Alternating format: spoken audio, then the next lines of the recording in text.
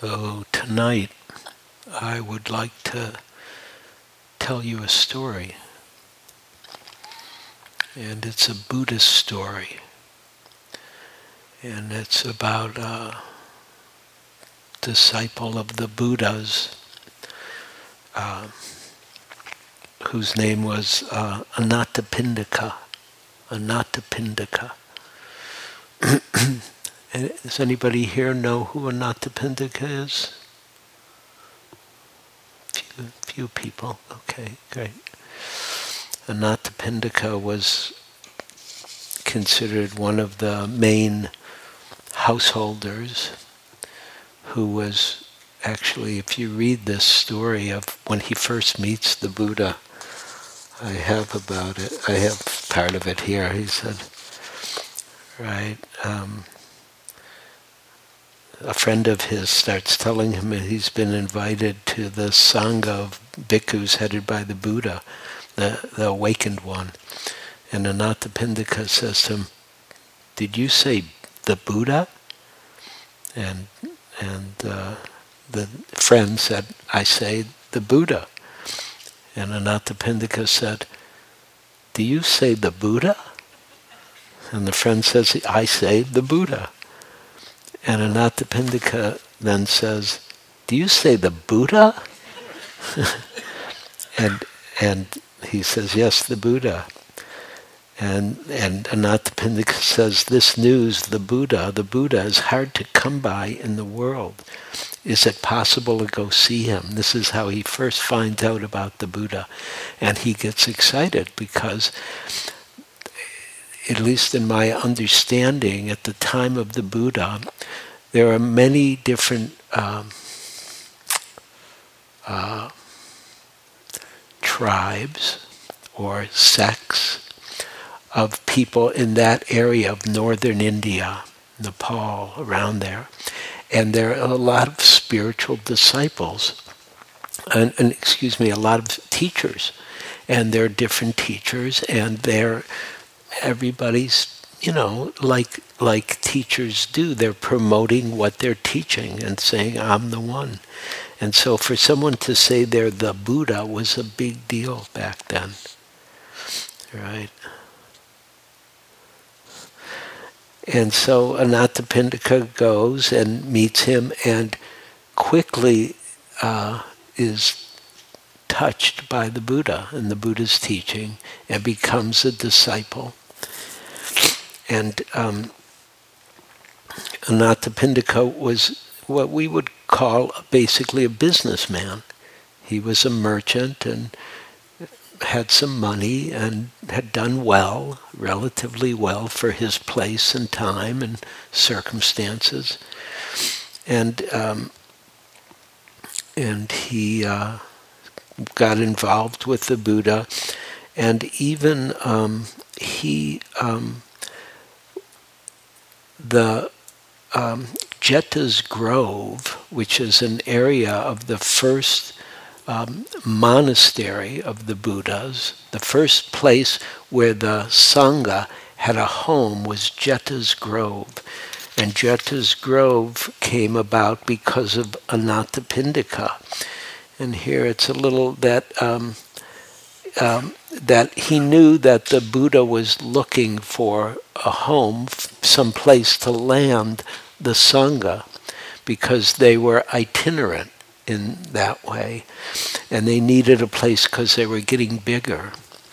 And so the only place that seemed to him sufficiently spacious and serene was a forested preserve of Crown Prince Jeta. And he inquired about buying it. And the prince, so he knew the prince, and he talked to the prince, and the prince said, "Oh, you want to buy that?" The prince joked with him and said, "I'll sell you whatever portion you can cover with gold." Right? Like, if we wanted to buy Spirit Rock, we have to cover all this land with gold, right? That was the price that Prince Jeta was saying. And he went home and brought back enough gold to cover an area of 200 acres that became known as Anathapindika's garden, or Jeta Grove. And but the prince was so moved by his sincerity that he donated the entire forest to the Buddhists. And so you hear this is an archetypal story of his Anathapindika's devotion and his generosity, and how generosity sparks more generosity. That the giving ended up being that the prince also gave also. And it's later I found out that his name, the word is translated in this way. Anatta means without reliance, and pindika means to give offerings. And normally that compound is interpreted to mean benefactor, or to give offerings to those without means. But it can also mean, this is from a teacher named Red Pine, it can also mean to give offerings without attachment. To give offerings without attachment, which is the practice praised throughout the teachings about Anathapindika in the suttas, in the stories that have come down to us from the time of the Buddha.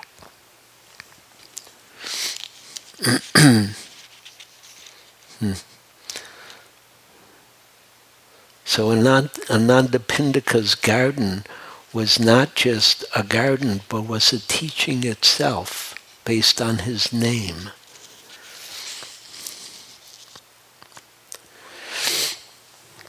And I'm going to read you the story of Anathapindika's death, because we're studying death, and we're steeping in death, and we're learning about death, and we're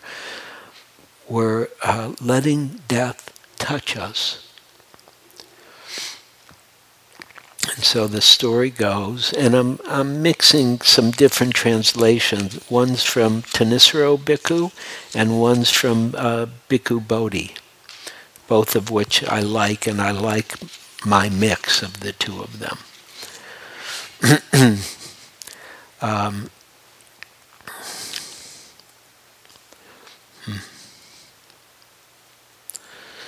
So here. So the Blessed One, which is one of the euphemisms for the Buddha, was living in Jeta's Grove, Anathapindika Park. That's how it's translated here. Sometimes it's called his garden, sometimes park, but it's what Anathapindika had offered. And on that occasion, the householder Anathapindika was afflicted, suffering, gravely ill.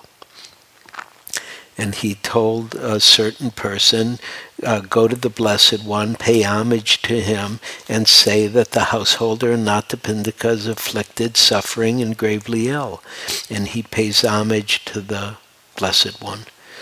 And then go to Sariputta, who is one of the chief disciples of the Buddha, and say the same thing. Anathapindika is suffering, afflicted, gravely ill.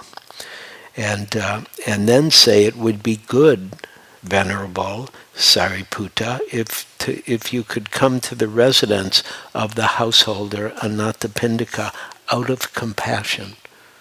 So he's sick, he's old, he's dying, and he asks for some help, of the presence of Sariputta. And the person went to the Blessed One, paid his respects, told him, went to Sariputta and told him, and the Venerable Sariputta consented to come. And then Sariputta dressed and to go visit Anathapindika, and the Venerable Ananda was his attendant. And so the two of them went. And both of them are key disciples of the Buddha, Sariputta and Ananda. Ananda was a relative, a cousin, who attended to the Buddha for 40 years, 35 or 40 years. And really, there's great stories about Ananda, because after the Buddha dies, he's not awake yet. And there's a meeting of only the people who are awake, right? And Sariputta, and it can't come, and so he's trying to practice really hard to awaken, and it's not happening, and then it's the next morning is the meeting, and he won't be able to go, and finally he goes to lay down and go to sleep because he's so tired because he's trying so hard, and as he almost hits the pillow, he wakes up. It's a great story about when awakening actually happens. One never knows. And so they go and they sit next to Anathapindika, and they say, "I hope you are getting well, householder. I hope you are comfortable. I hope your painful feelings are subsiding and not increasing, and their subsiding and not increasing is apparent." And then I'm switching translations, so some words might change. And then Anathapindika says, "I am not getting better." He's very direct with them. "I'm not getting better.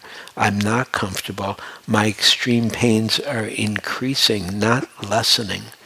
There are signs of their increasing and not of their lessening. And extreme forces." Now he's describing a little bit what could happen, and yes, and it would happen for him. "Extreme forces slice through my head, just as if a strong man were slicing my head open with a sharp sword." Right? So he's describing the pain that he's feeling and the discomfort. He said, "Extreme pains have arisen in my head, just as if a strong man were tightening a turban made of tough leather straps around my head. My pain is not subsiding." I'm going to look a little bit at the other one. "I am not getting well," is how he puts it. And then, just as if a skilled butcher or his apprentice were to carve up an ox's belly with a sharp butcher's knife, so too violent winds are carving up my belly. I am not getting well." And he goes on, "Just as if two strong men were to seize a weaker man by both arms and roast him over a pit of hot coals, so too there is a violent burning in my body. I am not getting well. I am not comfortable. My painful feelings are increasing, not subsiding. Their increase and not subsiding is apparent." Okay, so it's serious and difficult and painful, and it's part of what can happen. And especially at that time and place, I don't know what the medicines were or how available they were. So we're hearing his experience. And then Sariputta gives him a teaching, and he says, "You should train thus." This earlier I said something about training. I was jumping ahead in my mind without knowing it to this sutta. "You should train yourself thus." Wait, I want to see how he writes it too. Yeah, "You should train yourself thus." And I'm going to go back here. Right? "You will not cling to the eye, and consciousness will not be dependent on the eye. Thus you should train." Maybe.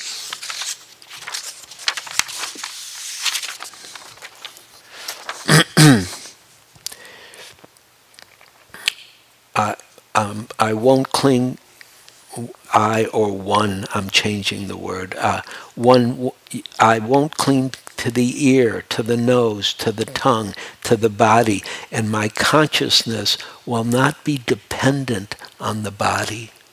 Or attached is the other word for dependent, right? "I won't cling to the intellect, and my consciousness will not be dependent on the intellect. That is how to train yourself. Yeah.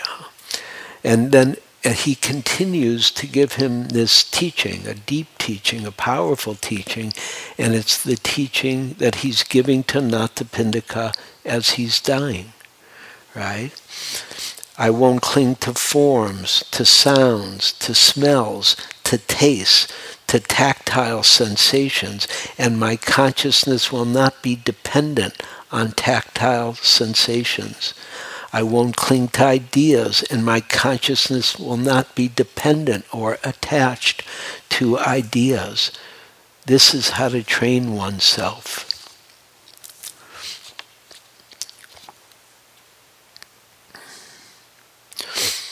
And then he keeps going, and then this is a very Theravadan understanding that there's the sight and the object of sight, and then what arises, the knowing, is called consciousness in this way. And so you'll hear how it's used. Then, householder, you should train yourself in this way, train yourself thus. I won't cling to eye consciousness, ear consciousness, nose consciousness, tongue consciousness, body consciousness, and my consciousness will not be dependent on body consciousness.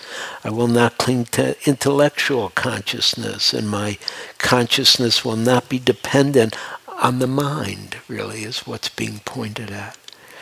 And he continues, householder, train yourself thus.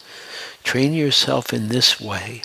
I won't cling to the contact of the seeing of something, or the hearing of something, or the contact of the smell, or the contact of taste, or the contact of sensations, or the contact with one's mind.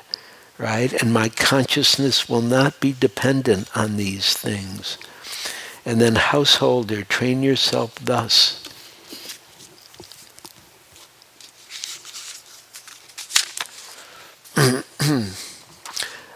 One doesn't cling to the feelings that come because of the experience of perception from the sight, sound, taste, touch, smell, sensation, thought.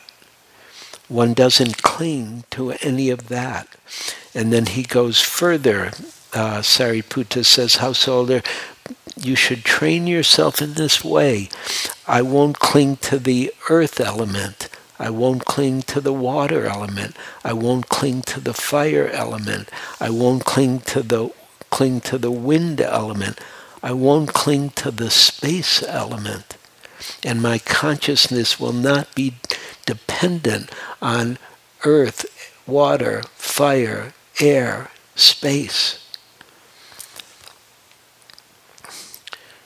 And you should train yourself in this way. I won't cling to form, or feeling, or perception, or thought fabrications. And I won't cling to consciousness. And my consciousness will not be dependent on consciousness.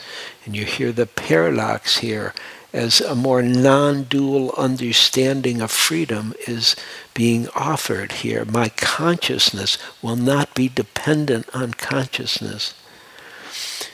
And that's how you should train yourself. So he's being offered this deep teaching as he's dying. And he responds after taking in the teaching, feeling it, sensing it, hearing it, staying present with himself. And he says then, there's a little more before that comes. And then Sariputta says, you should train yourself in this way. I won't cling to the dimension of infinitude of space, and to the dimension of infinitude of consciousness, or the dimension of nothingness, or the dimension I won't cling to the sphere of neither perception nor non-perception. And so you're hearing more and more subtle states of consciousness that are available to us, that are knowable.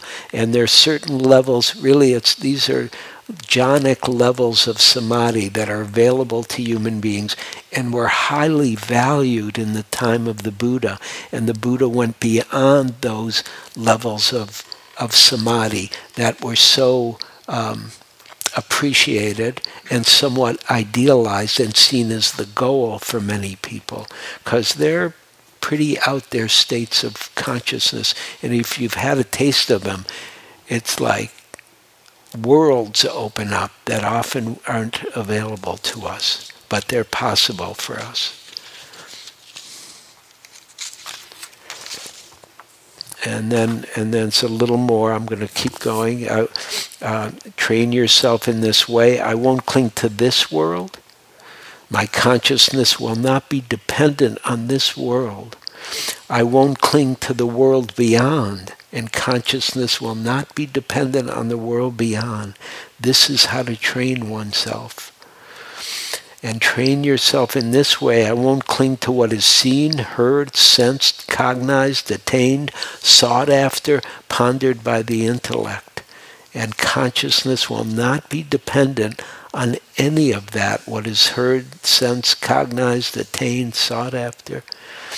And when this was said, Anathapindika, the householder, wept and shed tears. He wept and shed tears. And Ananda said to him, are you sinking, householder? Are you foundering? Are you dying, basically, he's asking him. And Anathapindika said, no, Venerable, no, I am not sinking. I am not foundering. It's just that for a long time I have attended to the teacher, it's capital T, meaning the Buddha. I've attended to the Buddha and to the monastics who inspire my heart, but never before have I heard a talk on the Dharma like this. Right? So he'd never heard this level of teaching that's being given to him, but it's being given to him as he's dying, because he's dying. And I'll give a little background about that in a minute. And then Sariputta says this sort of talk on the Dharma, householder, is not given to householders clad in white. That was the uniform if you were a householder, clad in white. This sort of Dhamma is only given to those who have gone forth, who have let go of the householder life. And so this is very important, and very important for us, because it changed our experience because of what happened here. And you'll hear it. In that sense, Venerable Sariputta, please let this sort of talk on the Dharma be given to householders clad in white. There are clanspeople with little dust on their eyes who are wasting away through not hearing this level of Dharma. There will be those who understand it. Right? And so Anathapindika was speaking for us, which is really saying, whoa, in my language, wait, this needs to be taught to people, because there are people who will understand and wake up, but they need to hear this level of Dharma. And so please, there are people, and the metaphor is with little dust on their eyes. And so the Venerable Sariputta and Ananda, having given the instruction to Anathapindika, got up from their seats and left. But this talk and what Anathapindika did changed the teachings that were given to householders. And then after that, it was given to us, and we have the full teaching. It's not withheld for people who have, quote, left the world. And the understanding was, at least what I've read in commentaries, is the reason they didn't want to give this teaching to householders And you could even reflect for yourself about why not, right?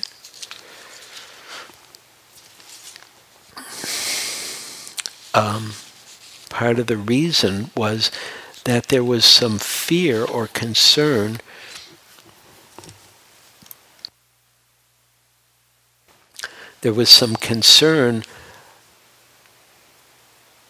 that householders would not fulfill their householder responsibilities if this level of letting go was taught to them.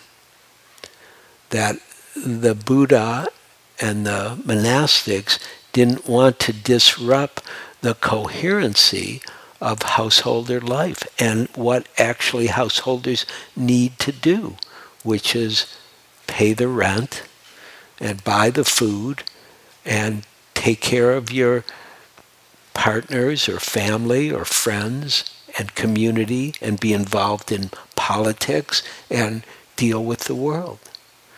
Because there's a different level of letting go that's being pointed at here that is not about not fulfilling your responsibility. It's about your relationship. It's about one's relationship to the basics of reality and letting go of sight, sound, taste, touch. It doesn't mean we stop seeing, hearing, feeling, tasting, touching, even enjoying. But it's pointing at the basic teaching that is offered in all of Maranasati practice, which is letting go. And he's dying, and they're saying, let go. That's the advice that Sariputta has for Anathapindika as he's dying, is let go. And then the teachings are offered to us to see that we can let go any time, actually. This is my way of speaking about it. That letting go is key to realizing the truth and realizing the Dharma and realizing the truth of who and what we are and what's sitting here and the potential that the Buddha pointed at when he said every person, no matter at his time, whatever class they were, or whatever gender they were, or whatever economic difficulty, meaning even the untouchables were included, right? He did a radical political cut-through in terms of the diversity of his time or the prejudice of his time by saying this teaching is available to every person who's alive, right? And then offering the deepest level of the teaching, which is about letting go and not holding on. And it's an important piece that's taught in Buddhism. And there's a classic teaching, it's called the Upadana, right, which is about clinging, right, and the 4 types of clinging that are pointed at. And I'll just mention them so they're in the field in general, and we learn about them in this kind of way. There's the clinging to sense pleasure, like something that feels good, or we like, or we taste good, or it looks good, or there's something, it's good sensorily, I'm looking for the right word, it's sensually good. And I don't mean sexually, I mean sensually, the tongue and the taste of, I happen to like coconut water. Oh, it's so good. There's sense pleasure in that. Or really looking out at you, there's certain sense pleasure that I have in seeing living beings who are sitting here.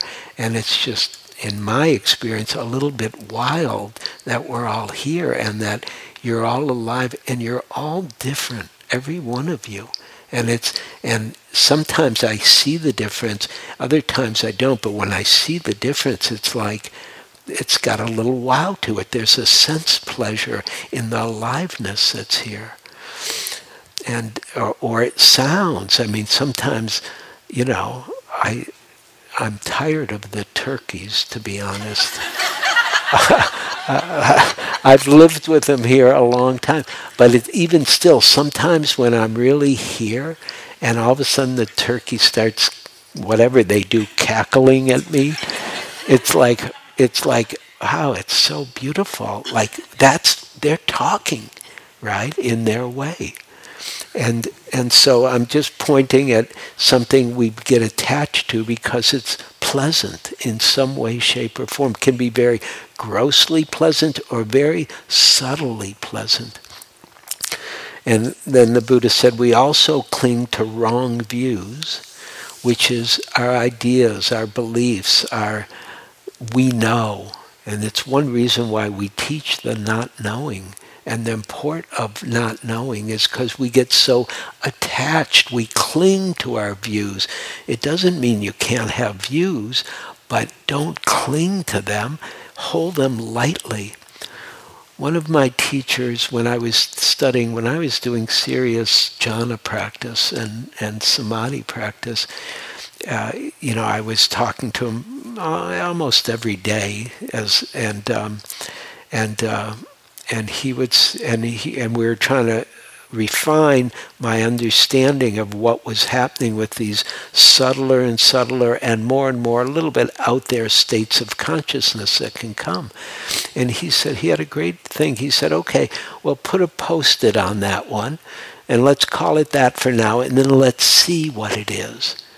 And that's a great way to work with views. Okay, this is how I see it now, but it's only a Post-it because I may discover more in the next 10 minutes or tomorrow, in the next 3 weeks or a year even.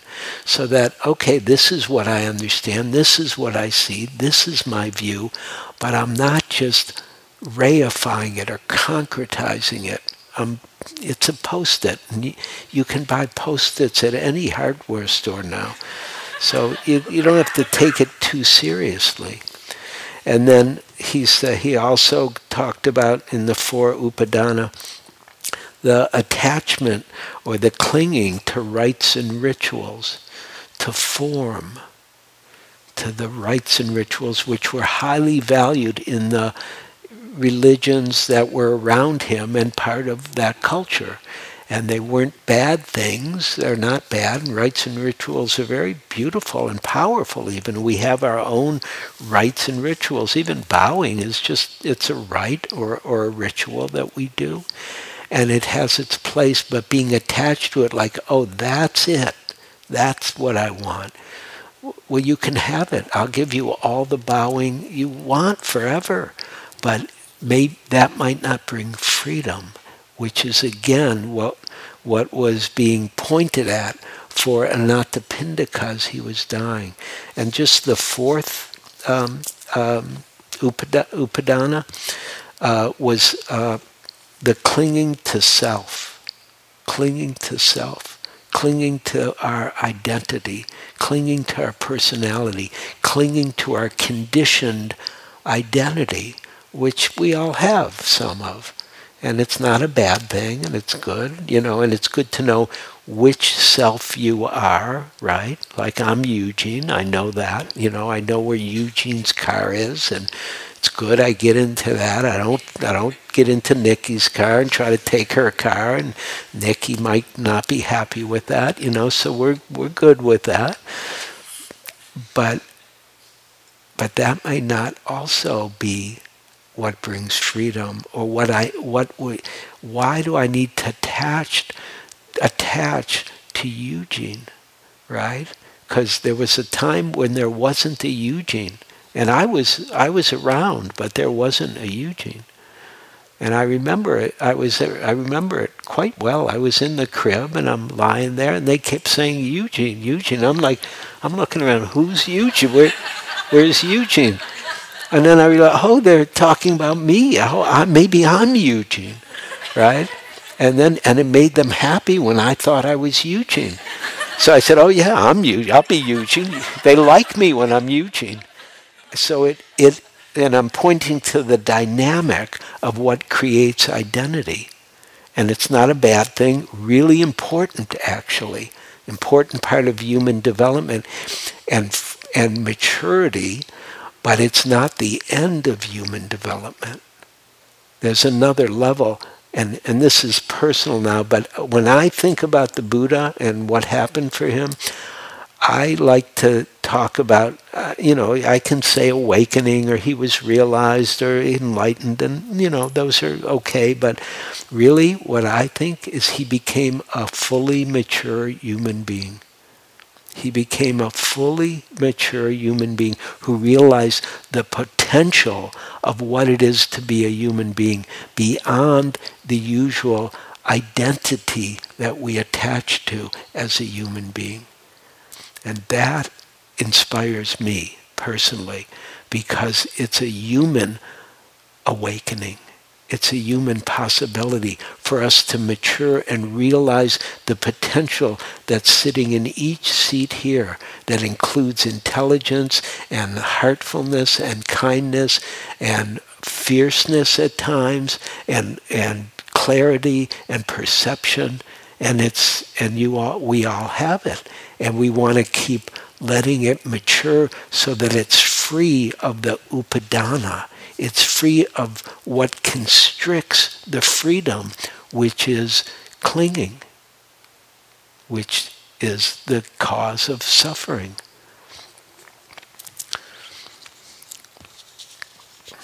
And so, as Anathapindika said, he said he wasn't sinking or foundering.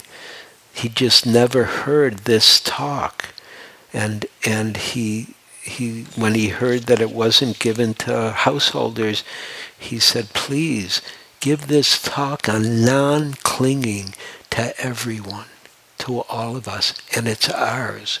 And whoever you are, whatever your conditions are, right, of gender or sexual orientation or race or religion or age or economic conditions, the same teaching is offered to each of us here, which is to let go and not cling, not hold on, and see what happens. And again, this is more Eugene kind of teaching, but if you want to cling, go ahead. You can cling as much as you want, but see where is freedom and where is the absence of freedom. Where's suffering and where's the absence of suffering?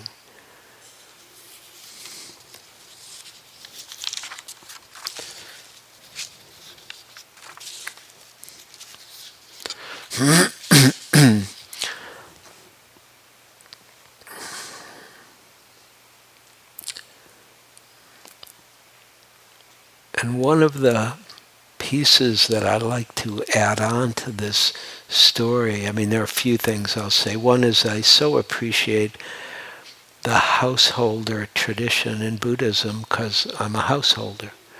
And I appreciate the depth of practice that Anathapindika had and recognized and gave to us in this way as part of his dying and awakening. And I also appreciate the teaching of letting go, partly because it's so true, meaning what I've personally seen in my life and with my experience of having some kind of near-death experience is there's actually nothing we can actually hold on to. There's, at least in my experience and perception, there's nothing I can actually hold on to. And you can, and of course I say this asking you to really check for yourself. See if there's anything you can really hold on to, anything you can actually cling to and not let go of. Because I can't find it personally. I see how my mind or my feelings get connected to something, and believe it can hold on to something.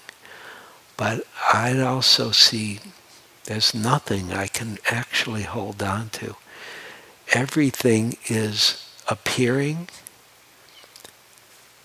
sustaining for a moment or a while, and then it's changing, fading, dying, disappearing.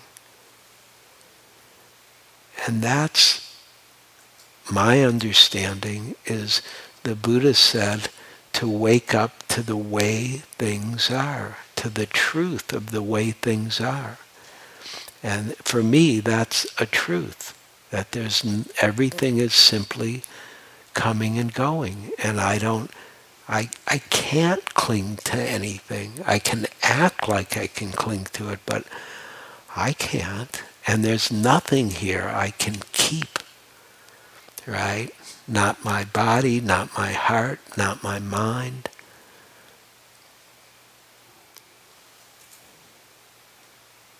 It's all doing itself. It's all doing itself.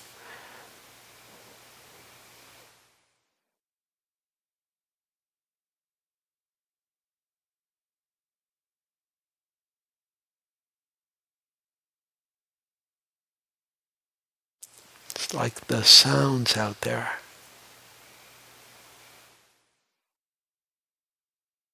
Frogs or crickets, they're just doing themselves.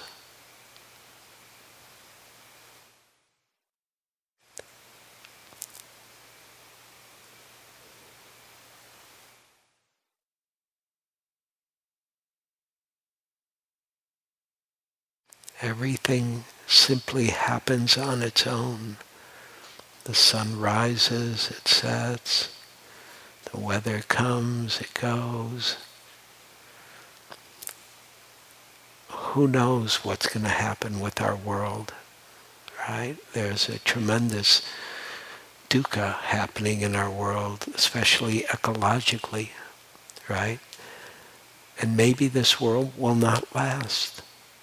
And that's also part of the nature of what's true.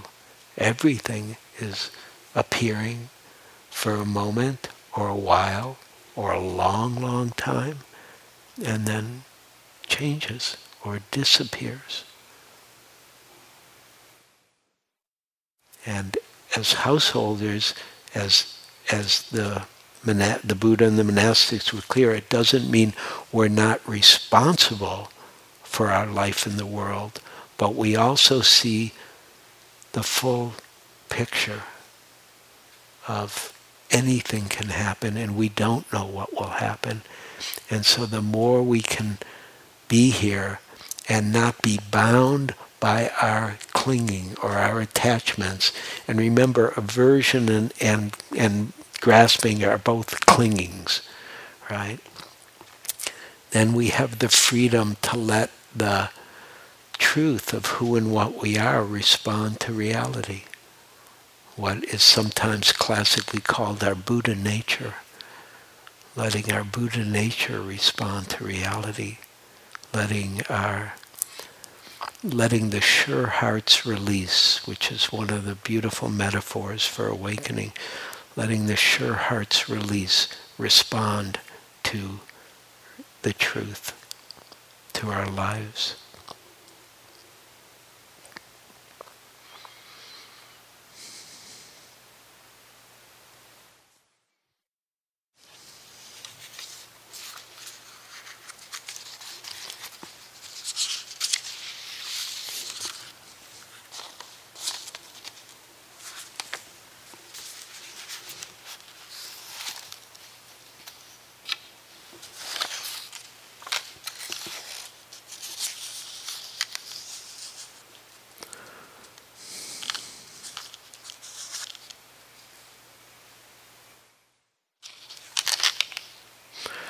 I'll just finish the story a little bit formally about Anathapindika's death.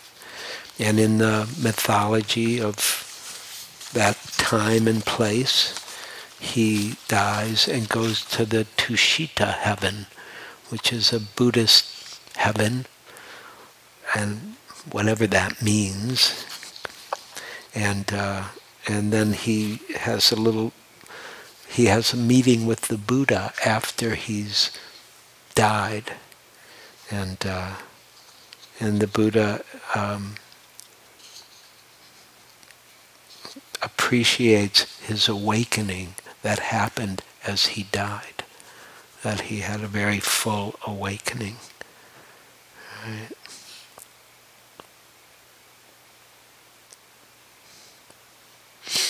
And he tells Sariputta, he says, any monastic who has gone beyond at best can only equal Anathapindika in discernment, virtue, calm, and really those are three characteristics of the Eightfold Path of Sila, Samadhi, Panya, meaning wisdom and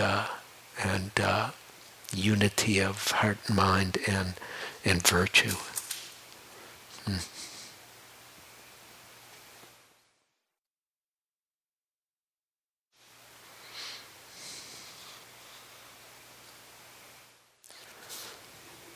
So let's sit for a minute, please.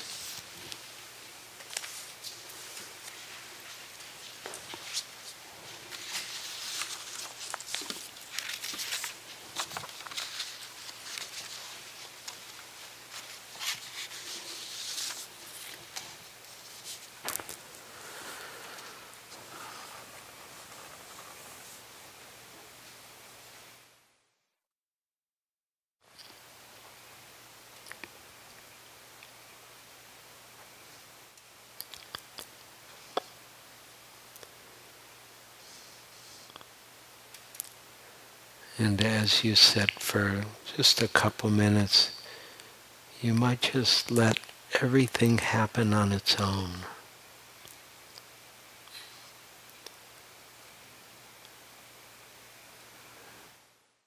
And just be aware how everything is just doing itself.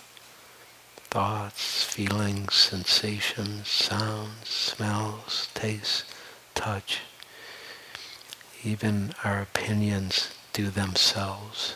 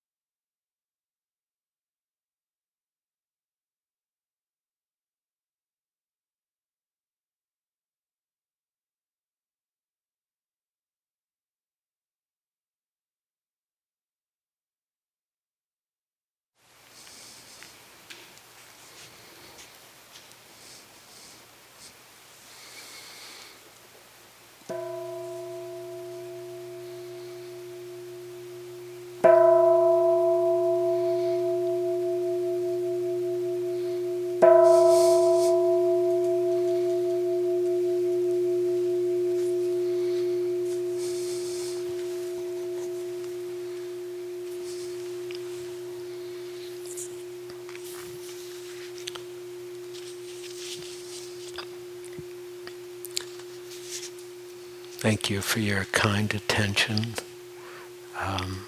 We have a period of walking practice. And please feel free not to wait for me to get up to go, because I have a bunch of things here. So thank you.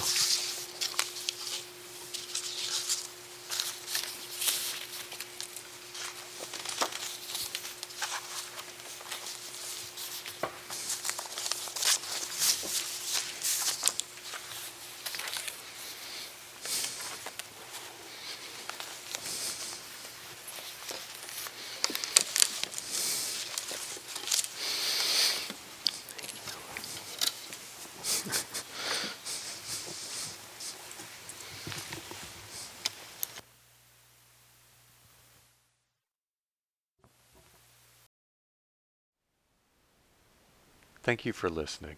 To learn how you can support the teachers and Dharma Seed, please visit dharmaseed.org/donate.